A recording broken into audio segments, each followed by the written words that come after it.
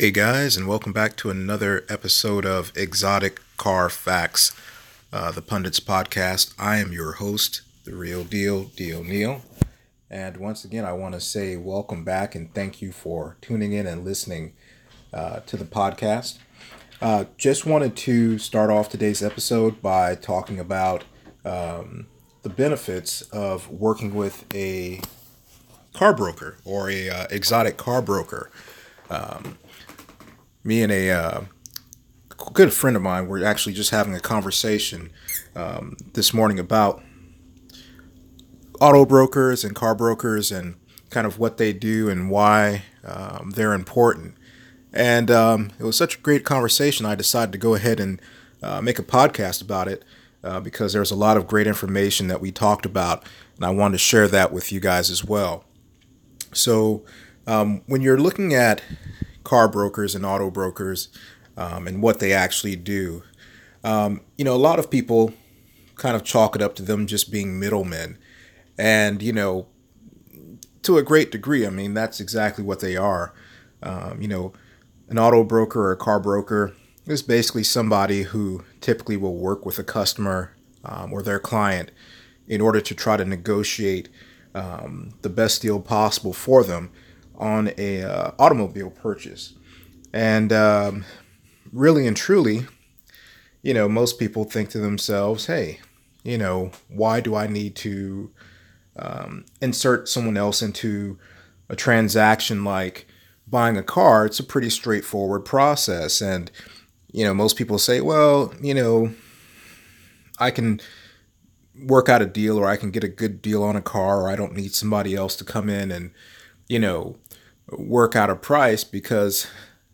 yeah, most auto brokers that I know, myself included, we'll negotiate a good deal for you, but we also need to get paid as well, whether that's through an upfront, flat fee, or whether it's a commission contingent on the amount of money that you save when you actually buy the car, and there's contracts involved for that, and so on and so forth. But again, most people look at it and they say, well, I'm just buying a car. I should be able to work out a pretty good deal on my own.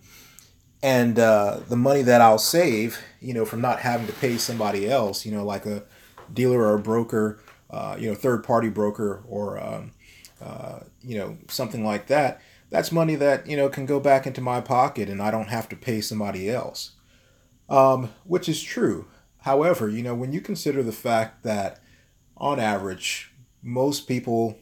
don't buy a car every day. I would say that a majority of people typically don't buy a car even every, 2 to 3 years. In my experience,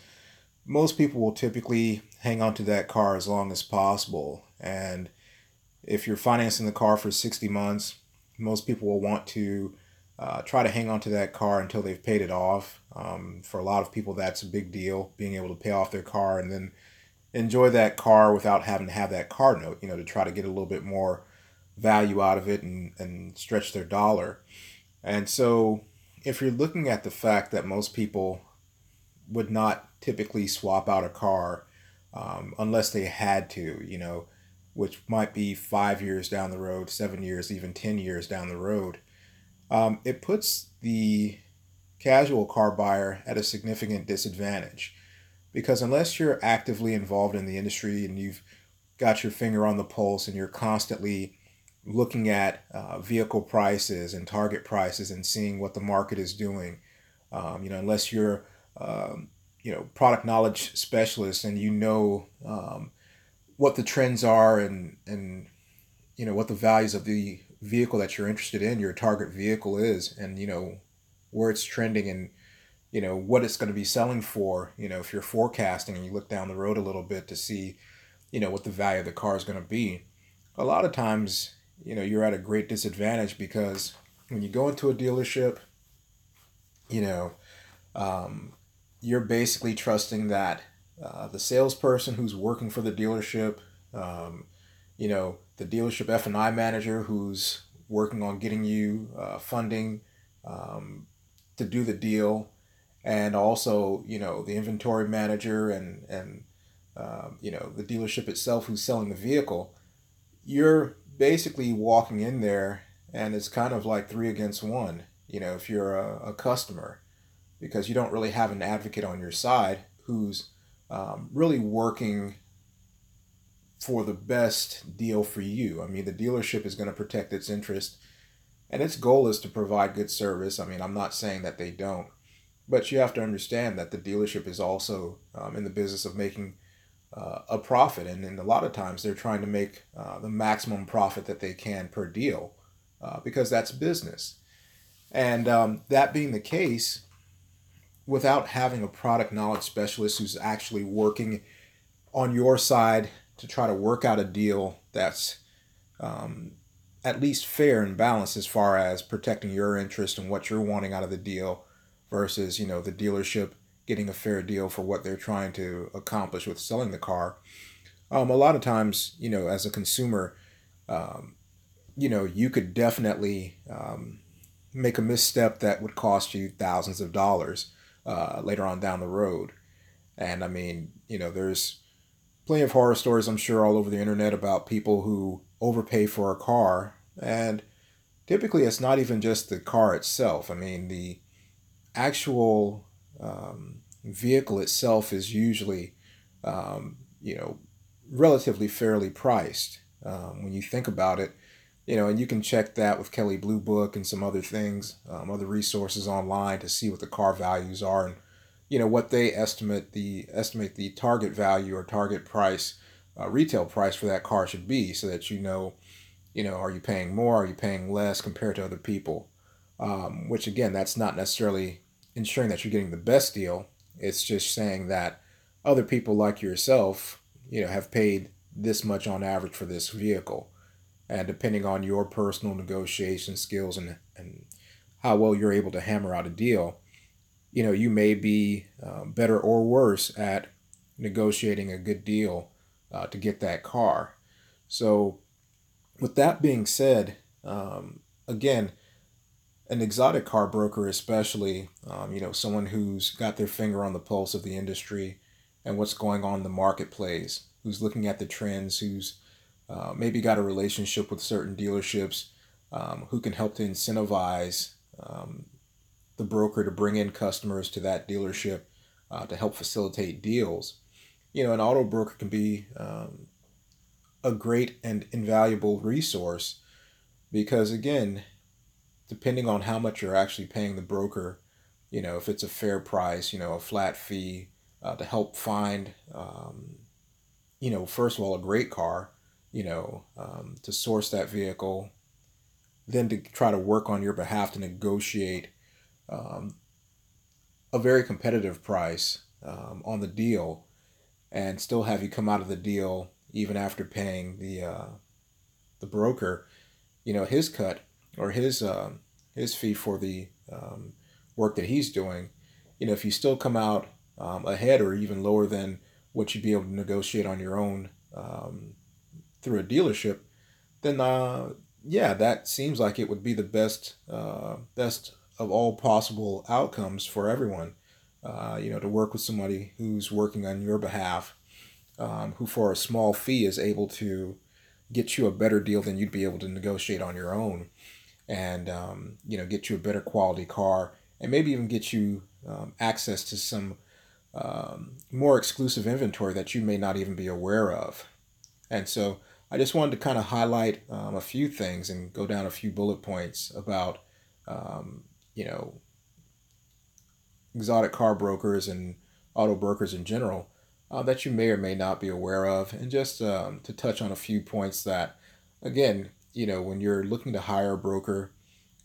it's very similar to the process of buying a house in a lot of ways. And for most people, you go out and you get a realtor, and you have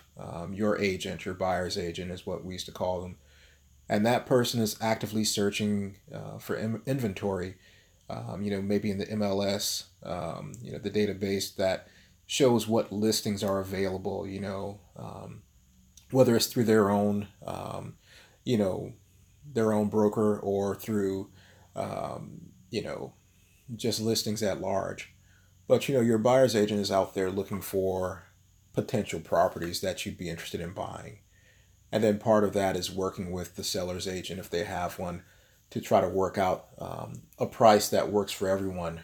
that everyone's willing to pay and sell for, as well as the commissions, and how that's going to work out to get you to the table to where you'll actually be able to do that transaction. But the big difference is that your agent is working for you, the seller's agent is working for the seller of the home. Um, when you go to the closing, obviously, you have your own lender, I'm sure, that's providing finance to cover the deal. And then you go through a third party, typically a title company, who's going to actually handle the paperwork, the documents, and the transaction of finalizing the deal and getting everything properly um, recorded. So when you look at a car dealership, a traditional car dealership, you know, you as a customer, you're walking in to um, a situation where even your salesperson, works for the dealership. So they're not necessarily your advocate or your agent. In fact, they actually work for the person who's selling the vehicle or the property in that case. So when you think about it, the person who's showing you the car is selling you on the vehicle because they want to make a sale for the dealership, and their compensation is tied directly to how well they do at selling you the car so that they can get paid by the dealership. Um, the F&I manager, the finance manager, you know, when they're trying to get you financing, they're not trying to work out the best rate for you per se. Uh, they're looking to see, what's the best rate that they could do that would allow you to purchase the car and still allow the dealership to get their points on the dealer reserve, so they can get paid by the lender that's going to finance the deal. And then the dealership itself, who's controlling the inventory, obviously, if they have a vehicle in inventory, they want to make sure that they're profitable and that they're not, taking a loss on the inventory, which I can't imagine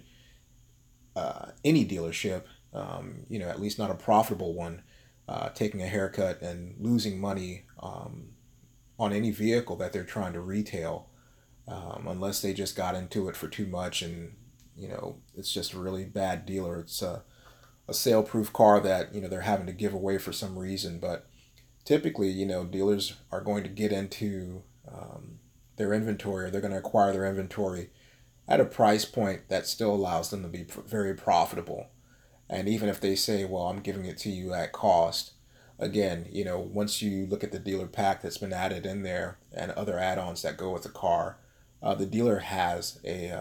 certain amount of profit that's already built into the price of acquiring that car. So they're not going to lose money, even if they, you know, even if they sold the car to you, quote unquote, at their acquisition cost, it would still be profitable for them. And chances are you're not going to get it for their acquisition cost, especially if it was a car that they took in on trade. Chances are the previous customers already um, taking a haircut on that, and they're going to lowball the trade to make sure they've got enough of a buffer and a margin in there to where they can still be profitable when they sell that car at retail, even if they had to come down off the price, quite a bit. And like I said, you've got so many add-ons with dealer fees and other miscellaneous fees that they can actually pad the deal with. That if you're not savvy and if you don't know what you're looking at when you're looking at the deal sheet to sign out everything, you still will end up uh, getting back to a place where you're paying more for that vehicle um, than you probably could get it for less, but without knowing what the um,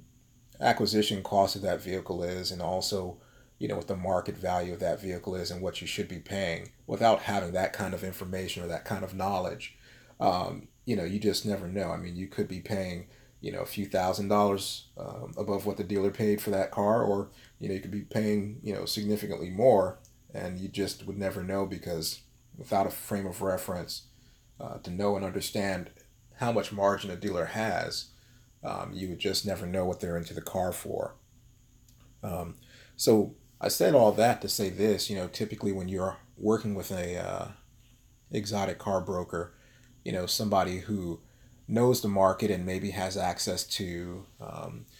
dealer tools, such as market reports, someone who's actually looked at the trends and who's actually studied, where that particular vehicle model is going to be going and what they've been selling for, and also is aware of um, you know certain incentives that dealerships may have to sell a car. Working with an auto broker is actually, in my opinion, definitely a worthwhile endeavor, especially when it comes to um, more expensive or more rare or exotic vehicles that you may be speculating on as far as an investment vehicle. And when it comes to those types of cars, especially a collector quality car, you do want somebody who's got good experience with that particular um, make and model and brand, and also that specific vehicle, to be able to kind of point out some of the potential pitfalls and things to look out for when you're buying that car,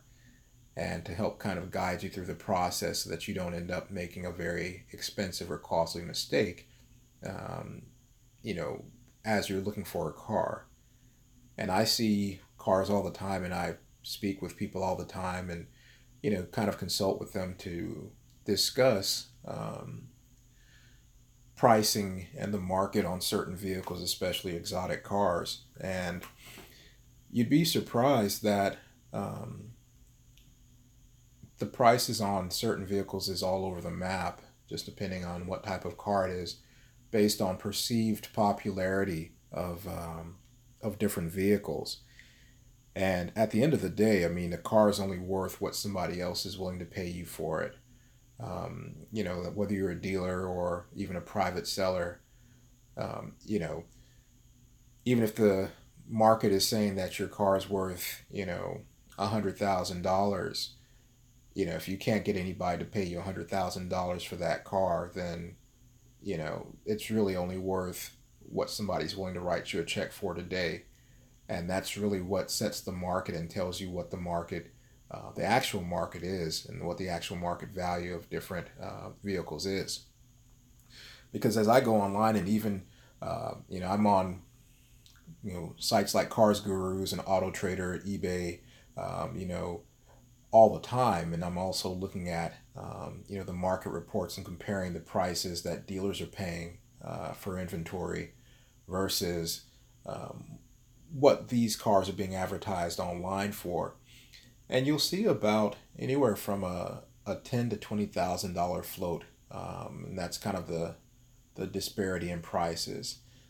Because at any given time, you may have someone who just decides that they want to pay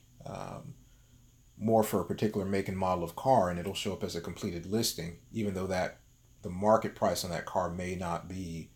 um, consistent with what they should have paid. They may overpay for it just because they don't know any better. And so that skews the market, because then other people see those listings and they think, oh, well, somebody paid X amount for this car, so, my car must be worth, that much as well. And so they kind of hold out for more money. And again, in a fair market system where, you know, the market basically dictates the demand and the price. Again, if someone is willing to pay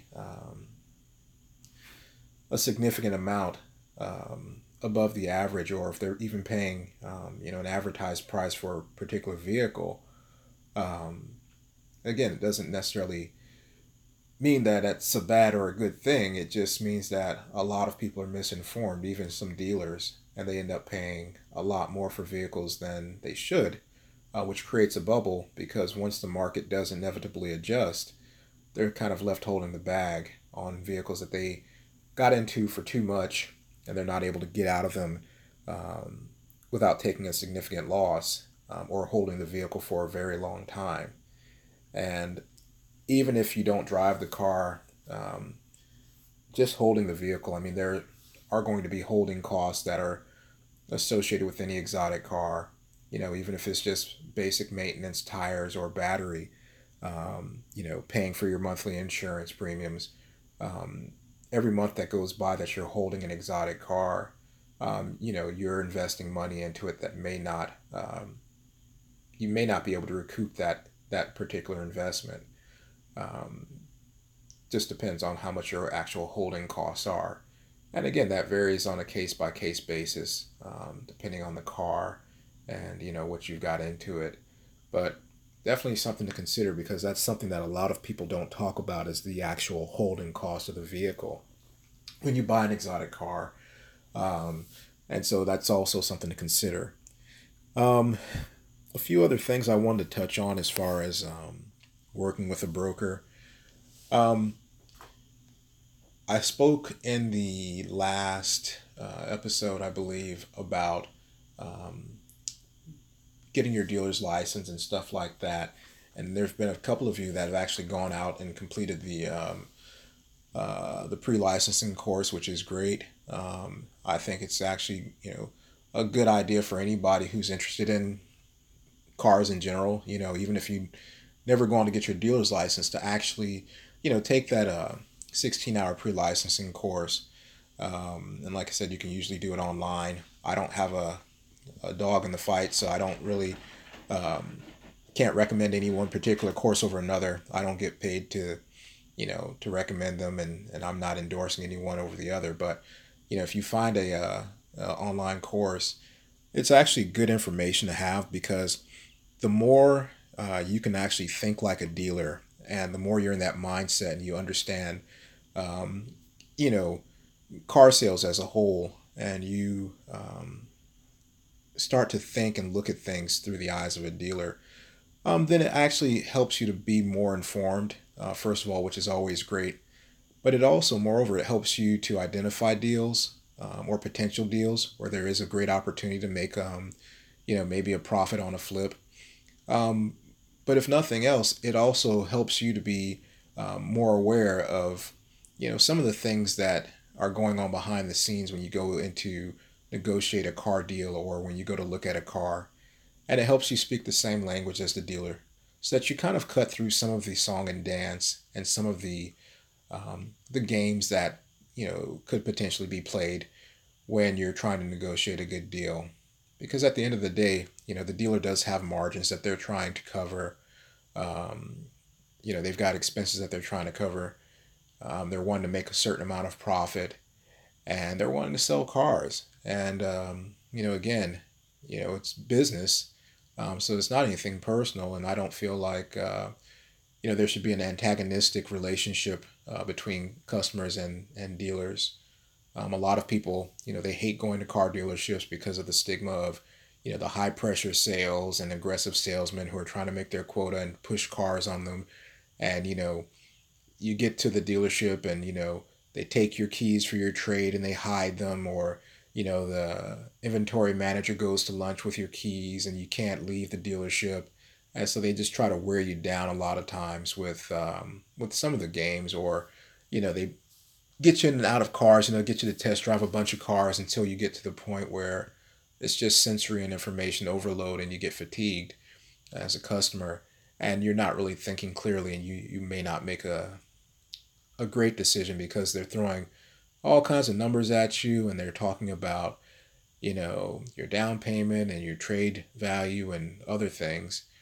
And so, again, unless you're buying and selling cars all the time and you're hearing these terms and the phrases and you're familiar with the numbers and the financial breakdown, a lot of it becomes overwhelming. And at the end of the day, as a customer,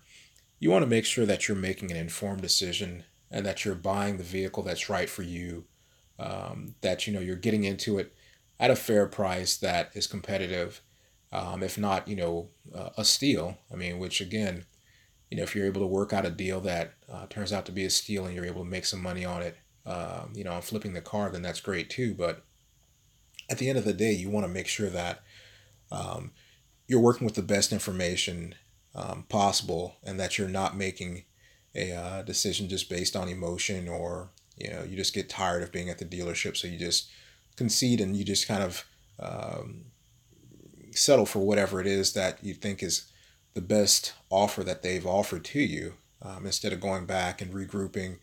and doing your homework and coming back when you have a clear head. And so you just want to be aware of those types of things and make sure that you're protecting yourself as a consumer by educating yourself with the best tool of all, which is knowledge. I highly recommend that,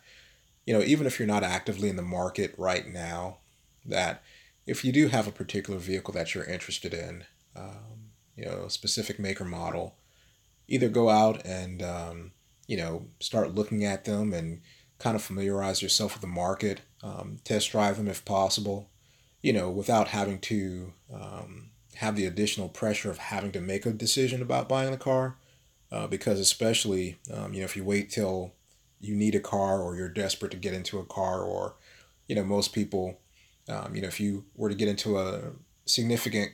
car collision or something like that and you had to replace the vehicle immediately, um, because you're just kind of jumping into the water in the deep end and you're trying to make a snap decision. You think about it, if you're only buying a car every 5 to 10 years and you're jumping in to make a decision that has to be made immediately within usually a couple of days, you're not really going to be well prepared mentally, with or mentally equipped with all the best information that you could possibly have if you're trying to rush through and sort through a lot of information and data, just kind of spur of the moment. So again, you just want to make sure that you kind of keep your finger on the pulse of the market if you're really interested in exotic cars, and I hope that you are if you're listening to this podcast. And also taking as many resources as you can to familiarize yourself with the process and what to expect. I talk about the buying experience at length in my book, Exotic Carfax. Um, you know,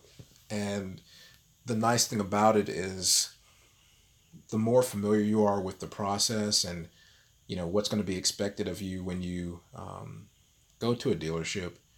the better off you're going to be, and the more chance that you're going to come out of it having made a great deal, and um,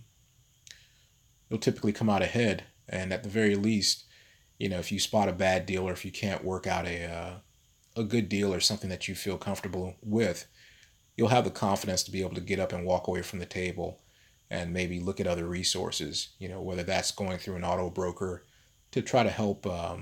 guide you through some of the finer nuances of the deal, or even doing your own research to educate yourself as far as what you should be paying for a car, doing your homework, getting a proper, inspection done on the vehicle, um, some of the um, common things that go wrong with the car, routine maintenance, reliability, maybe even looking at other owners' experiences, or, um, networking, or communicating with people who currently own that particular vehicle to try to get their feedback about um, the quality of the car as a whole, as a brand, and their ownership experience. Because at the end of the day, unless you're buying cars all the time, unless you're actively in the marketplace all the time, unless you're always looking at cars like I do, then there's a good chance that you're not really going to be very well prepared or informed to make a buying decision or make the best buying decision. And you know, worst case scenario, you'll overpay for a vehicle that you probably could have gotten for less. So, thanks again.